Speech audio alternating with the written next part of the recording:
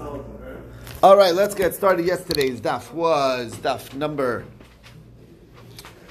Chav Dalet. Today is Chav Hey. We'll do a review of yesterday's daf. Get to today's. Have in mind that our learning should be a schos for Refuah Shalema. Please feed me name Mordechai ben Yael Sarah. Ben Yael Sarah. You should have Refuah Shalema. Mati should do well. Mirz Hashem. Beis Hashem Yisparach. As well as Yitzchak ben Rezel, Adas Basranya, Bracha Bashashana, Michal Aviv Bas Yudis, and Tzvito ben Chasha, and all else who need a refuah. Okay, with that, we're starting our review at the bottom of the page. Rami de Rameir, as a contradiction of Rameir, and for Rami de Rabbanan, because we had just seen that Rameir basically says that there is no way of a kinyan for a slave that won't automatically go to the master. So there's just no way to work it, that if you give him money, that he'll be able to do it.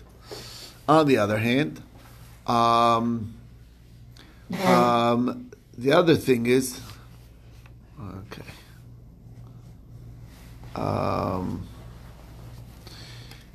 right, and the other thing is that, okay, and the Rabbanan say that there is a way. Comes along a source that we just saw in the top of the page, we brought down a brisa that says that a woman can't be paid to Ma'aser Sheni without having to add a chomesh. And Rav Shimon ben Elazar says in the name of Meir that she could without adding a chomesh. Now, how is that possible? If we're talking about the money of the husband and the Ma'aser of the husband, so then if she's doing it as a shliach of the husband. After all, it's his money and his grain. So of course she's going to have to add on a fifth. You can't have somebody, that for sure doesn't work. What are you going to say? It's the husband's grain and her money? That also doesn't make sense, because that's ish for isha. Of course, everybody would agree that that her money is from a separate entity. And of course, she should not have to add on a fifth. So obviously, we're talking about our scenario, that somebody gave her money and said, "Almanas," that shetifti boyas hamaiser, and it was given for that specific use. And according to Rameir, that's good, and according to Rabbanan, it's so good, which is opposite. So Abai says, you're right, it's totally opposite. We're going to have to switch it around. Rava says, not so fast. You could make it fit. Why? Because maybe what we're talking about over here is a different case. Third possibility. Talking about Ma'aser that came from her family, meaning it was Ma'aser Sheni that she got Yerusha from her father after he passed, and they had Ma'aser Sheni in his property. So it's each Lishitase, or Meir Lishitase holds that Ma'aser Sheni is Mamon Gavoha. It's not actually fault to her Yerusha. It has a status of belonging to Egdish. If it belongs to Egdish, so then it doesn't come to her, and therefore it doesn't come to the husband. And therefore, the money, the redemption is not going to need to add on a fifth. And according to the Chachamim, who say Ma'aser Sheni is Mamon Hedyot, so then it is her Yerusha. Once it's her Yerusha, then goes to the husband. It goes to the husband. So then, of course, you're going to have to add on a fifth. And that's where the machlokas goes. Took us to the next topic, which is the din of shein v'ayin. So he said that it's not only, even though the pasuk only describes a tooth and an eye, that if the master knocks off a tooth or an eye, so then basically that's where the slave goes free. But we're told that it's also all Rashi Avarim that don't come back. Now, Shevayin is written. How do you know Rashi Avarim that don't come back? So first we thought it's just a plain Mamatzino, just like by Shevayin it's the case, so to by everything else. It's also their Mumit Shebekalui, their Einun Chosr, that's why. So the Gemara says maybe it's Shnei Ksum B'Bam Kechad, Shein and Ayin. Maybe those are the only two and nothing else. So the Gemara says Shnei Ksum B'Bam Kechad is only when there's no need to write one without also, meaning you could write one and not need to write the other. But over here, if you just write shein, it might mean even a baby tooth, which doesn't count. If it just writes ayin, you might think that you have to be born with it. So that's why you have to write shein and ayin. So therefore, it's necessary. It's not shein ksuma b'am kechad. So Gemara says, okay, but maybe what it is it says kiyake, which is any way that he hits his slave, and then it's a shein v'ayin. So it's a klal prat, and the rule is klal pratim b'chlal mashim b'prat, which means only shein v'ayin, nothing else. So Gemara says, yeah, but it says afterwards, lachofshi shalchenu, for freedom shall you send him, which is a klal u'prat klal, and then we look kein prat, which is it has to be a mum shebegali, open mum, has to be einon chosrim, and that's it. So the Gemara says maybe it also should need not only mum shebegali and einon chosrim, but also that it's batal mimlachta, that there's a function that's being lost. Because that's what's happening. When the tooth falls out, you lost the function of that tooth. Can't chew with that in that spot. And the same is true with the eye. You lost the function of that eye.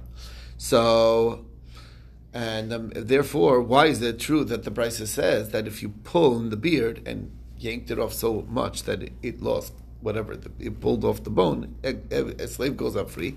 There's no functional loss, because it's not relevant to any functionality. So the Gemara says you're right, but it's not a klal u'prat klal over here. It's a riboy. It's a riboy at the end, and when it's a riboy at the end, it's marbe everything. And what is the riboy? It says lachavshi yishalchenu. That's like an expansive expression. It's not just a general statement. It's different. So the Gemara says, if it's a riboy, so then maybe even temporary wounds should set the slave free. So for that, why then would Shein V'ayin be an example if it's not limited, at least to things that are permanent? Okay, so that's the story. So the next thing we said that we saw a lineup of Tanoim. Reb Shimon says that yes, it's true the slave goes out free, but you always have to write it to get shechor. Reb Meir says you do not. Reb Eliezer says you do. Reb Tarfon says you do not. And Rabbi Kiva says you do. Okay, so what's the bottom line? The middle people say, well, it depends. Rabbi Tarfon makes more sense if you're talking about a Shein V'ayin. Why? Because that's explicit in the Torah. Rabbi Kiva says that you do makes more sense when you're talking about any of the other limbs, because it's from the Chachamim. The Gemara says not from the Chachamim, it's a drasha in the Torah. Yeah, but that's what we mean. It's a midrash Chachamim. It's not explicit, and therefore it's necessary to write a shtar shikra, and that's the middle opinion. Okay. What's the nature of the two reasons? Where does it come from? So Rabbi Shimon, who says that you have to write a shtar shechar, it's because it says that he has to send him away. Yishalchenu. We learn where else is there a shiluach? By the wife. So just like by wife, there's a shiluach, but he needs to send her away, but it's with the get. You have to provide the shtar. Same is true. You have an obligation to free him, but you have to write a shtar. You have to give it with a shtar. And Rabbi Meir says, yeah, but if it would have said chavshi, it would be right. Yishalchenu chavshi. It doesn't say it that way. It says la chavshi yishalchenu, which means that his freedom is there even before he's sending him away. That indicates that there's no need for his freedom to actually write anything down. That's the idea. So, took us to the next thing, which is that if he got hit on the eye, or got blinded, or on his ears and got deafened, so then he goes out free. If it's next to the eye, or next to the ear, and that he lost functionality of his eye or his ear, he doesn't go out free.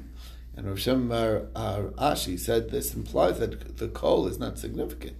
But doesn't Rambam Cheskel say that a rooster that sticks his head into the glass and makes a noise that cracks the glass, or a horse doing it, or a donkey's doing it, you're chayev. So obviously it's considered we recognize the sound waves are real.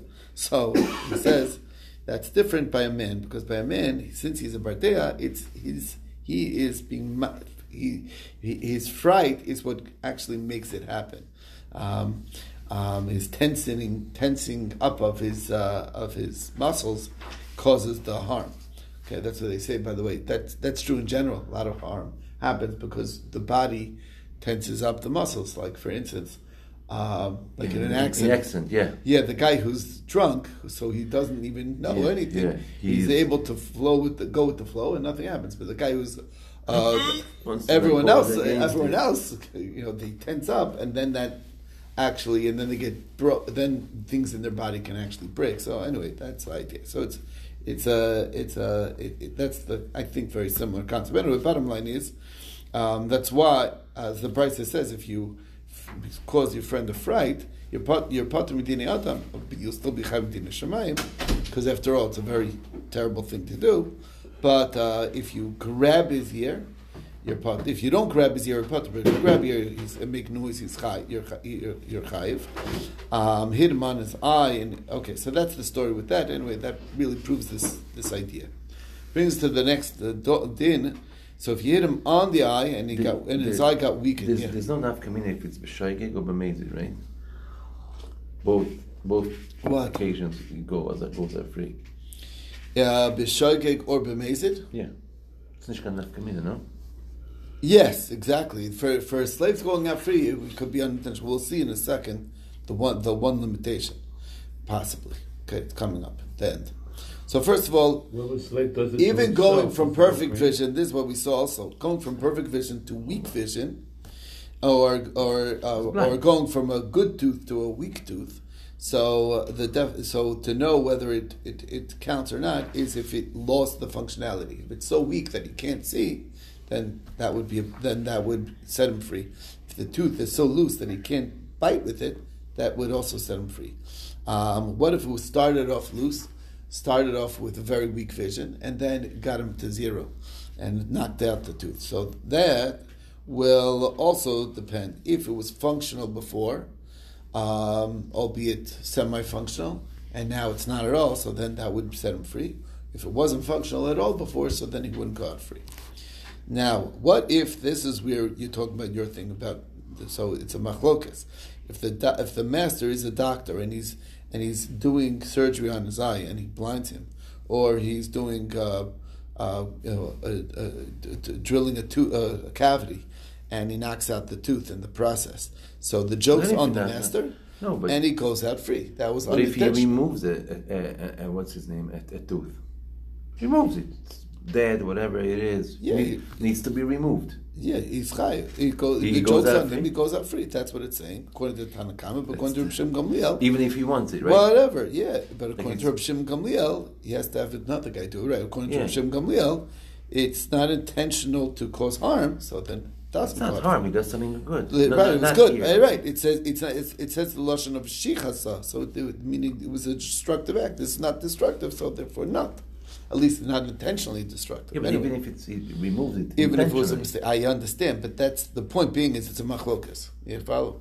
Tanakam is saying, regardless, he goes out free, even though his intent was fully appropriate. And Reb Shimon Gamliel says that he